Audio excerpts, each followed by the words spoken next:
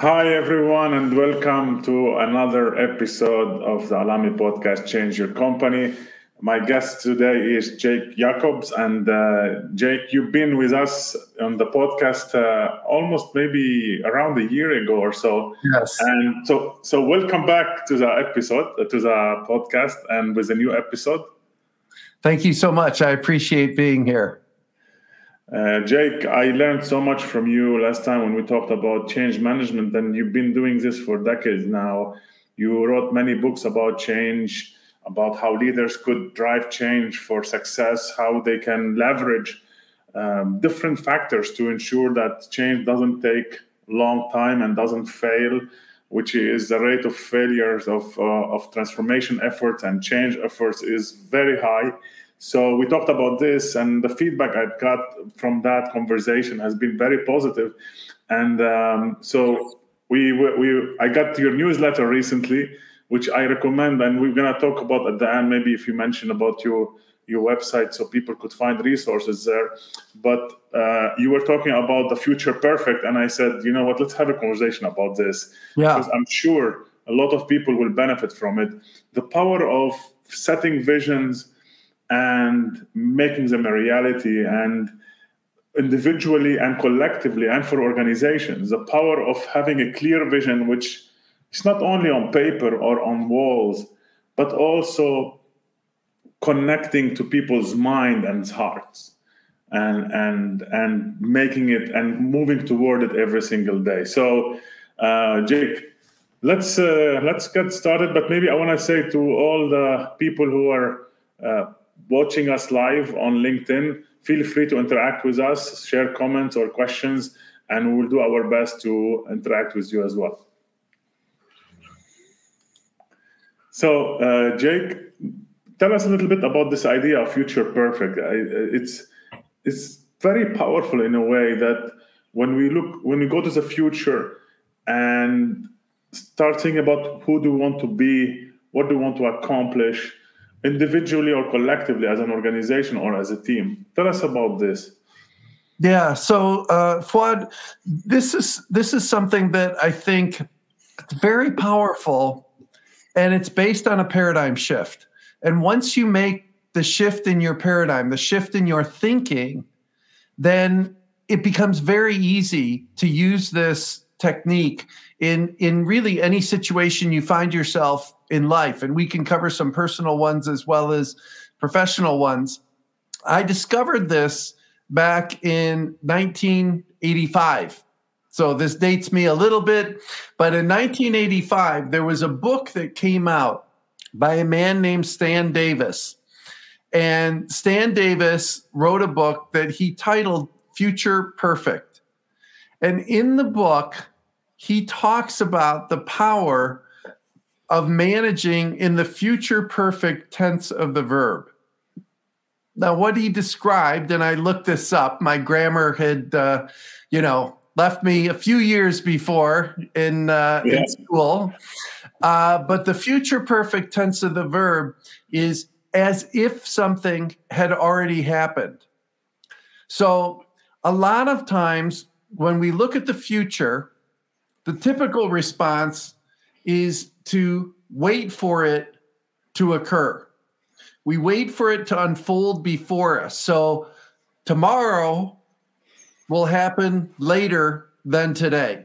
And we separate and make a distinction of these. And you may be saying, well, of course we do. What's special about that? Why did he have this guy again on the StreamYard podcast? So the difference is that when you think and act as if the future were now, it accelerates the pace of change. And a lot of problems with change efforts in organizations comes because it's too slow. I've had clients say to me that by the time they had implemented strategies that they had set across the whole organization, the strategies were no longer relevant. So the strategy may have been right, but a year or two later, it didn't fit the marketplace. It didn't fit their competition. It didn't fit new technology trends. And so they were unsuccessful, even though they made the changes that they had set out to make. So I developed a lever based on this book of Future Perfect called Think and Act as If the Future Were Now. One of the 8 levers in my book, Leverage Change, 8 Ways to Achieve Faster, Easier, Better Results. And so what I discovered was that by thinking and acting as if the future were now, it does in fact accelerate the pace of change. So what does this look like? Well, I had an organization that was in Europe, and it was a retailer, and they were looking to establish footprints in countries ahead of their competition. They wanted to get stores set up in new countries. And when I worked with them and we applied this principle, this lever of think and act as if the future were now, we started with what you and I had just been talking about before we got online, which was vision. And vision, I believe, needs to be grounded in reality, but not restricted by it. And what I mean by that is that you have to first have an understanding of your environment and what's happening in it and the future and what may be coming down the pipe. Once you understand these things, then your vision can be embedded within reality. I think otherwise you sit down and you come up with your best ideas, but it doesn't account for other things that are happening in the world. So the first step is to get smart about reality. The second step, then, which is ones that I think people are most familiar with, is that you create this vision. And a vision is the future that you hope to live in when you get there. So in this company that was trying to establish a footprint, they wanted to get into 8 countries. They had imagined this would take about 3 to 4 years to establish operations in these countries. Well, I came in and I said to the CEO, would you mind accomplishing those results in 1 year instead of 3 or 4 years? Now, I don't have to tell you what the answer to that question was. Of course he wanted to. Of course he wanted to. So what I said to them was, let's understand the reality, and then let's create a vision for everybody in the organization. Not just how the business itself operates, but what's my job going to be like when we're in those 8 countries? How am I going to be working with other teams in the organization if we were in that preferred future 4 years out? Right? And having them each get clear about this and collectively get clear about it, that's step 2. Now, step 3 typically is that we develop some kind of action plan to get from where we are to where we want to be. Mm-hmm. Some people call this from point A to point B. Some people call this from the as is to the to be. But the assumption embedded in that is that the future is out there. We're not living in it. It's separate from us. So in Leverage Change with Future Perfect thinking, what you do is you look at that 4-year vision and you say, if I were living in that future today, how would I be acting? Who would I be working with? What would I be saying? What would I be thinking about? What would be possible in 4 years that isn't possible in my present? So that's a third step. It's very different. And then the fourth step, which is also different, is that you start behaving in ways that are congruent with the future that you aspire to create. Yeah. Once I have a picture of that future, any aspect of it, and this is really important, any aspect of that future that you can live now, you get credit for. So you don't have to wait until the entire vision is possible and then you're living in it. What I'm talking about is any evidence. So in this relationship with this company in Europe, they had buyers and merchandisers. The buyers are the ones who buy the clothing and supplies from the original equipment manufacturer, whatever that might be. And the sellers or merchandisers are the ones that set it up in the store and have contact with the end user customer. These two had operated in a certain way for a very long time based on this 4-year plan and putting pieces in place one by one, and then eventually getting to their preferred future. What I said to them was, we're going to try something different. How will the two of you be behaving with each other in that vision? And so we had a meeting for them to identify what the ideal relationship was, what their vision was of an effective relationship in the future, and not just an effective relationship, but one that spanned across these 8 countries that they wanted to put their footprint in. And they came up with different conversations. They came up with different ways of tracking merchandise. They came up with different ways for the customer's voice to be heard and to be passed into that system so that the buyers from these original manufacturers, the buyers understood what the needs of the customers were. So then I said to them, all right, now what aspects of this can you live today? And they said, well, there's some things that we could change right away. I mean, we could change how often we meet. Normally we meet annually. We could meet monthly. And he said, and tracking customer needs and preferences and the sales figures, we also do quarterly. We could do that monthly.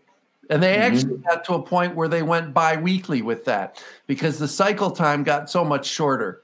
So they started to look at possibilities of things that they could do immediately. Think and act as if the future were now. As they started to change their behavior, change their process, change their systems so that they were congruent with this preferred future, they started to accelerate the pace that change happened. Because you start getting credit for those changes as soon as you make them.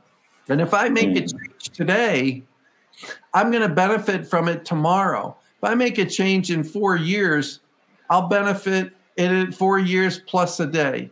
So this is a paradigm shift. This is about looking at the possibilities of what you can do and then immediately start doing business that way. And if not immediately, then the very next day on whatever dimension it can. And I'm not here to argue to say, listen, your whole system, your whole operation, your whole organization is going to transform overnight. But what I am saying is that you'll create a virtuous cycle. And by a virtuous cycle, what I mean is that the more you do this, the easier it becomes. So the more you start thinking and acting as if the future were now, the easier it becomes, not only for you, but also for the rest of the organization. And this is another really important point, is that you can build momentum in the organization by having one person do this and make this move to live in the future perfect tense of the verb. Because Fuad, if I make that decision and I start experimenting, right, with doing this business in new ways, you as my colleague will look at me and see me starting to behave in different Of course, yeah, of course, right? Go ahead. So I mean, I think I want to kind of put it or apply this in individual context, right? So we're talking about organization, and correct me if I'm wrong here, but what you're saying in a way that what this does is it starts to kind of change the culture of the organization and of course, and then subsequently the tools and the processes and the systems, etc., the structure to be aligned with this future vision. Now, Yes. it start to align them right now with this future vision. Yes. And of course, when people start to align even a little bit, there was this increments. At some point, it will be massive. And that's how you get like a momentum in a way, which is key for change and for transformation, right? Yeah, and I think of Fouad, resistance has what I call a friction coefficient to it. So if I'm trying to move into the future, if the friction coefficient is high in physics, it will create barriers and things will move slowly. But if your friction coefficient, you can get to zero or near zero, it's very smooth and much faster moving. So at an individual level, I had a leader who was having trouble with a direct report. It was a new member of their team. And not only was the leader having trouble with this individual, but the rest of the team was too. And there were conversations about maybe we made the wrong hire here. It was somebody in marketing, and they said, it's not working out. Maybe we need to repost this job, bring somebody else in. So I heard about this, and I went and I saw the CEO, and I explained this lever of think and act as if the future were now. What I said to them was, if you were thinking and acting as if the future were now, what would your vision be? And he said, well, this person would be the most valuable player on my team. I would bring them in for strategic conversations. I would listen to them. The team would respect them. The team would seek out their input when they had difficult business challenges that they were facing. So we painted a very clear picture of what better would look like if this person were an MVP on the team. Now, the leader didn't believe this was possible. And this is another important point. Yeah. You don't have to believe that your vision will come true. You just need to start thinking and acting as if your future were now. So we called this marketing head into the office and we explained the lever. Now, when this person came in the office, I think they were afraid they were going to get the axe. That's why they were coming into the office. They were going to get fired. Yeah. But the CEO and I explained we were going to do a different experiment and go a different direction. And in that direction, we were going to think and act as if the future were now. So the leader who said, listen, if I were serious about this, I would put this person on the team of the most important project in the business right now. Mm-hmm. So I said, put her on the team. And he was a little hesitant. Yeah, of course. Yeah. Said, I was just going to fire this person, and now you're telling me to put him on the most important project we have for the business. And I said, yes, I am. So they put this person onto that team. And then I said, you also said that you would call her in when you were making strategic decisions to get her input. I said, I want you to start doing that for the next week as well. And we went through a list of ways that he would think about and act in ways that were congruent with this vision that he had painted for his marketing leader. Just him, not even his team. And what he found was when he listened to her, assuming she would have great insights, she sounded a lot smarter than she did when he was ready to fire her. Wow. Now, her thoughts and her ideas were no different. But the way he heard them when he changed his paradigm was he was able to extract the value from her thinking. On the team that she had joined, she had more confidence because the CEO was behind her, and she participated more actively in that team in order to add value. And not surprisingly, She did. She had good ideas, good thoughts. She had experience in another company that she had worked in where she had worked on a similar issue. And because of that, she was able to bring value to the table. When we got together in a week, and I said to the CEO, how's your experiment going? And he was very excited. He said, you wouldn't believe, Jake, what's happened in this company with this woman. And I sat back knowing how this lever works. And I said, tell me.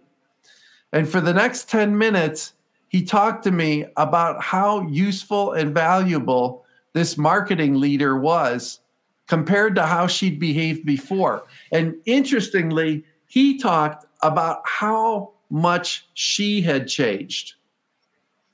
And I said to him, I said, the most powerful way to change another person is to change yourself. So if you start thinking and acting as if the future were now, you will see that people will start to match that. There's a thing called neuro-linguistic programming where there's a concept called match and lead, which is that I can match your behavior. And then as I start to behave differently, you will come along for that ride with me. So there's a little bit of NLP embedded in this. And so he was telling me all the great things that she was doing. And I said, let's go now a month and see what happens. Well, in that month, the team started to change their perception of this marketing leader because they started to think and act as if the future were now. So as we got this to become the norm of the culture in the organization, what we found was it wasn't just the marketing leader and it wasn't just the team, but the entire organization started to make these changes that were needed faster, better, and easier than they ever imagined possible. And it came originally from a thought, from a belief, from an assumption, from a worldview that said the future can happen faster. I can live that future today. And so for me, this lever works even in my personal life. I have what I call my partner in everything. She also goes by the name of Amy. So Amy has used this lever on me. And she said, when we've been in the middle of a little bit of a disagreement, which couples get into, and she said, would you be acting this way with me right now if we were living in that preferred future? We sit down and we do preferred futures. We do goal setting for our relationship. How often you do that? Let me ask you this. How often you do it? Yeah, we do an annual basis, a quarterly basis, and a monthly basis. So we check out and we take a Sunday morning and we get a coffee and we sit down and we talk about what our value, what our vision is in different roles. So I have a role as a father, as a son, as a partner, as a business leader, all of these as a community member. And then I describe what my vision is for a year from now in that role. And then on a quarterly basis, we check it and make course corrections. And on a monthly basis, we celebrate successes as well. So as things start to move. But she says to me when we're having these disagreements, how did you say you wanted to engage with me a year from now?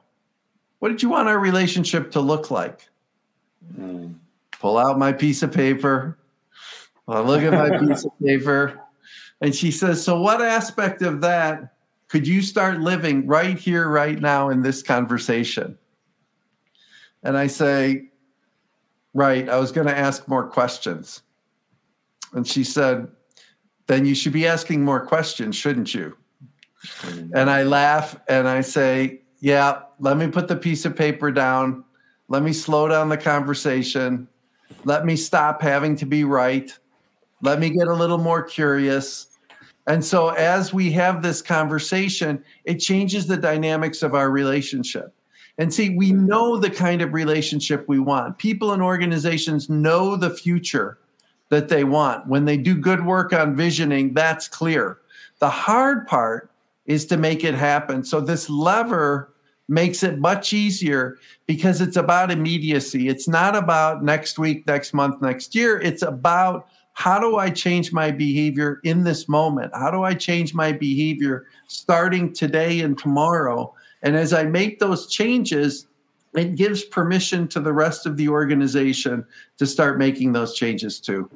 That's a great example, and I think when I'm listening to you, I think about how it's different between founders of organizations and hired CEOs or leaders who move up in the organization.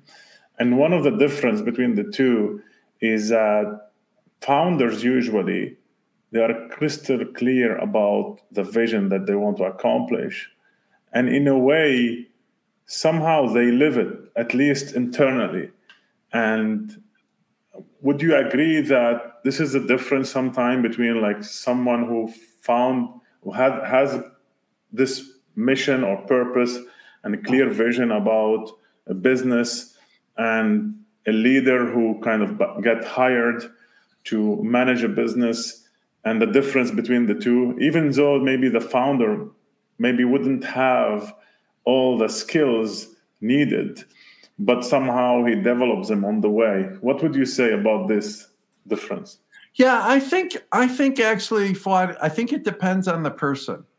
I think there are some leaders who innately are born with this live the future now. There are people who have this paradigm, few, but there are some. And for those leaders or founders, as you say, that have this, they're very impatient because they're the only ones in the organization thinking and acting as the future we're now. The more people that they can invite onto that train to move in that direction, the faster change will happen. I think one of the problems that founders often have is that they get frustrated that other people don't, quote, get it. They don't understand what that vision is. They don't seem to be living that vision. Things are moving too slowly. Nobody gets it. And one of the ways that helps people get it is to explain this lever and to say, look, we don't have to wait for the future to unfold before us. We can make it happen right now. And so for leaders, or for founders, as you said, they can make that happen right now because the vision lives in them. It is part of who they are. And so it's easy for them to behave in ways that are congruent with it because it is them. They're the same. With new people coming into an organization, they may not have that vision as ingrained in their DNA, as ingrained in themselves. And so their daily behavior doesn't reflect that vision. And that's where I think what you're describing comes into play, is that for a founder, it's very real. It's visceral. Yeah. They've been thinking about it, dreaming about it, scheming about how to make it happen for a long time. And so now the question is, how do we get the rest of the people on board with that? And I believe this lever helps make that happen. That's great. So let's take a team leader as an example. And maybe some of our listeners, they are leading some teams or a team. And let's apply this example, right? So future perfect. We look at the future. We set the vision. We discuss it together.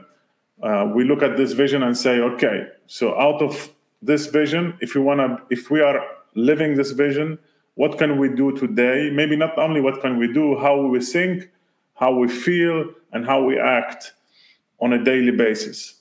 And what are some of these which we can apply or implement starting today? Exactly. And you can do this. I've done this, Fuad, with a team and a brainstorm.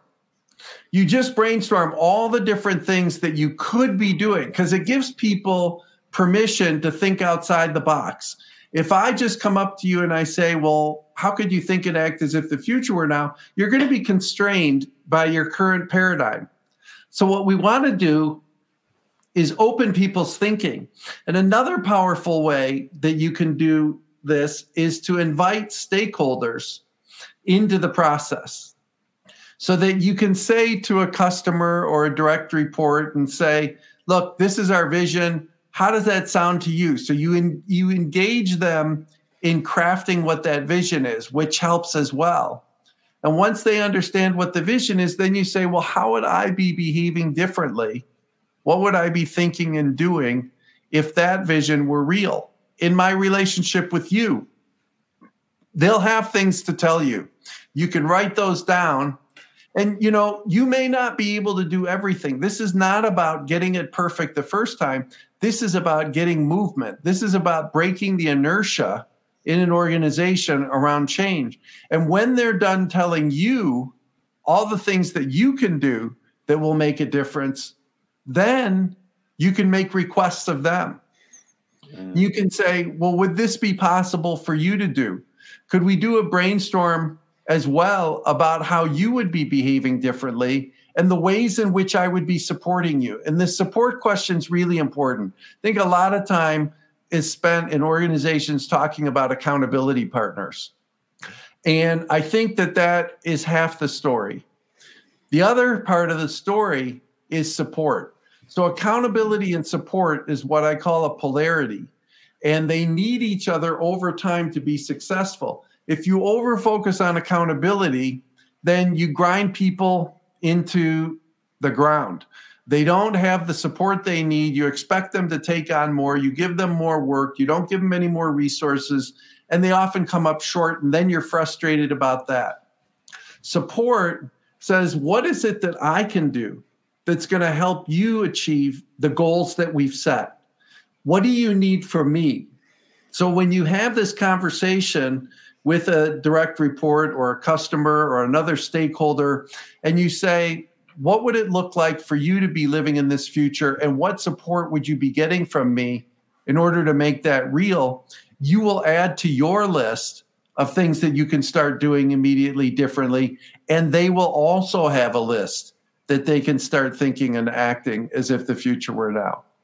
That's a great point about the polarities. And you are also like expert in this, and you talk about this a lot, and you work with organizational leaders to implement this, which is mastering polarities. I think when we talk about people, of course, we want results, but in a lot of cases, or in a lot of workplaces, there is so much focus on result without people. But of course, we want to have them two together. Right? We want to be strategic and tactical at the same time. And I think the point you made right now about accountability versus support is so important. And this is something, again, we lose sight of, which is, I want to make people accountable, but actually one of the ways to make them even accountable is to offer them support so they can achieve what they want to achieve. And this is something that we can create. But I want to talk about how the vision is powerful in a way that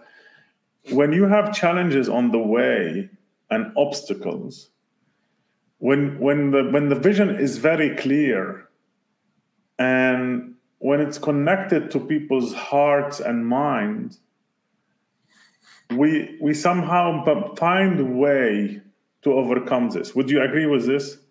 Yeah, I think that's true. And I think the problem is typically people believe that success looks like Vision 2025.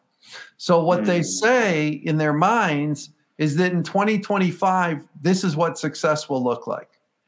And if I said, wait a minute, let's have that success in 2023, then you need to have a paradigm shift about the work you're doing in order to cut 2/3 of the time off what your expected frame is. So it forces you to think differently. If I were going to make a change in 5 years, I would have a lot of opportunities to do things.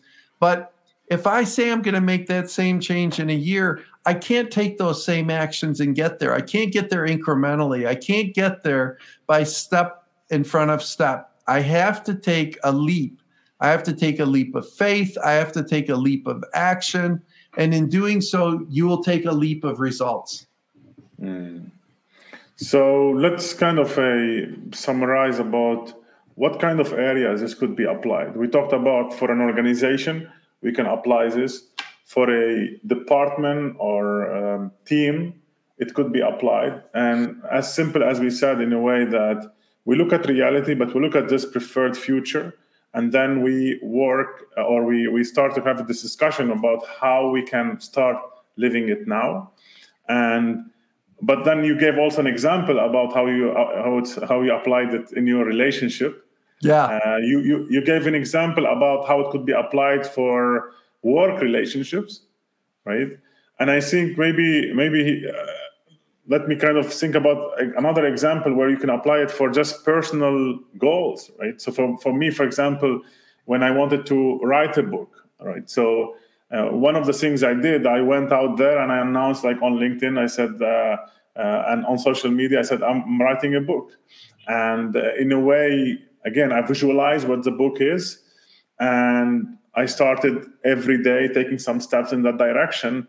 And I started to feel what the energy of the book is and how it's helping leaders. And just being in that space, kind of things started to unfold. And this is, I think, for me, it's like there's nothing more powerful than group of people, especially group of people coming together and having an exciting vision, and they are moving toward it and they are living it. And I think here where, the obstacles or the challenges, even when they are faced, they have meaning because we know why we are going through this.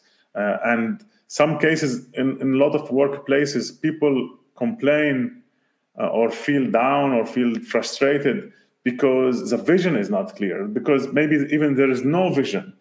And that's why I think it's so powerful when we create this vision, like in terms of not only performance and results, but what kind of workplace we want to have, what kind of team, what kind of relationship we want to have at work, how we want to people feel when they leave the office and go back home.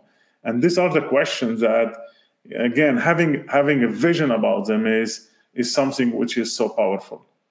Yeah, and I think that having that vision, Fouad, you could start getting on podcasts to talk about your book.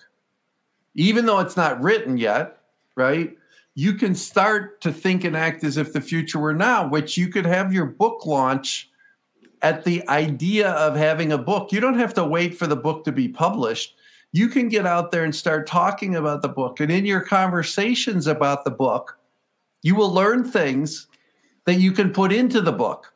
So you'll get more ideas, you'll get more motivation, you'll get more done in the writing by thinking and acting as if the future were now. It will become easier for you because you'll be talking about a book that you've already written, even though you're still working on it. And every day, if you're going to have a book written, you're going to need to dedicate time to it to make it real. So thinking about how you would react when the book is done and living as much of that as you can while you're writing the book will accelerate the pace. I promise you that. I want to remind me of an example that something happened with me when I was doing my MBA studies. So there was a management project which was like consultancy based, given like to one of the students who doing the MBAs at the end of the MBA program. Was for 3 months. I was in UK, so the program, the project was in London, in the city where basically all the financial organizations are based, and basically they said, okay, we want to interview the people who want to apply for this project. We're going to award it to one person, and for me, I realized that this is like one of the best management project that is coming for the whole MBA class. So what I did actually, instead of preparing myself for the interview, I looked at the management project and I made research and I said, okay, if they hire me, what are the answers that they want from me? So I prepared all that. I did the research, I did the presentation, and I went to the interview with the presentation in my pocket in a way. And then when they asked me about my profile, my experience, and then at the end they said, like, what do you think about the project? I said, actually, let me show you the presentation I prepared about it. And in a way, when I start to show them the slides, and the research I did and the potential answers to the question they had or the challenge, they were in a way blown away. So, and even though there were around like 10 people who applied for this project, guess who got it at the end? Yeah. Well, and in fact, I would say you were thinking and acting as if you were already a member of the team, right? You weren't waiting to get selected to be on the team. If you were a member of the team, you would bring that presentation. Of course you would. You deserved, and they deserved, to hear your presentation. And so I think that's a perfect example of it. So in some ways, Fuad, people use this lever without knowing about it in different circumstances of their life. And as you found, there's benefit in it. So what I'm talking about in the book is making it explicit and making it widespread in an organization so that people like you who are smart and forthright and motivated, yes, some people will get this intuitively and be able to do it. But for many people, this is a new paradigm. So I think that's a great example of how you use this lever and used it because it made sense to you. So some of this is things that people are already doing, but widespread application is what's missing. And that's what the book is meant to do. That's great. So, Jake, what kind of parting advice you would give leaders and whoever is listening to this about how to make the most out of this principle or leverage? Yeah. So number one, embrace it. Adopt the assumption that this is a good thing. Think and act as if your future of using this lever is working really well for you. So that's number one. Number two, test it yourself. Don't take my word for it. Don't take your word for it. Test it. Find something about your future that you've been aspiring to create and make a list yourself and ask your stakeholders what you can be doing that's in line with it. And conduct your own experiment, large or small. Just remember, you don't have to have the whole vision figured out. Any aspect, any corner of the picture that you're painting counts. And then test it yourself and see what difference it makes. Because my experience has been it will make a profound difference much faster than you ever believed possible. And then, as the subtitle of the book says, faster, easier, better results will be yours to achieve. This is great, Jake. Jake, I learned a lot from this conversation, and it made me reflect on a lot of things that I struggled with in the past and I failed maybe, and other things where I was able to succeed. But this principle, it works. It works in all the different areas and examples that we gave. And I think this will give inspiration and insights to a lot of people who will listen to this podcast, to this episode. So thank you so much for being with us today. Glad to have joined you. And to all our listeners, thank you so much for continuing supporting this podcast. Like always, stay inspired and make the biggest impact you could make, not only within your area of responsibility, but beyond it. Bye.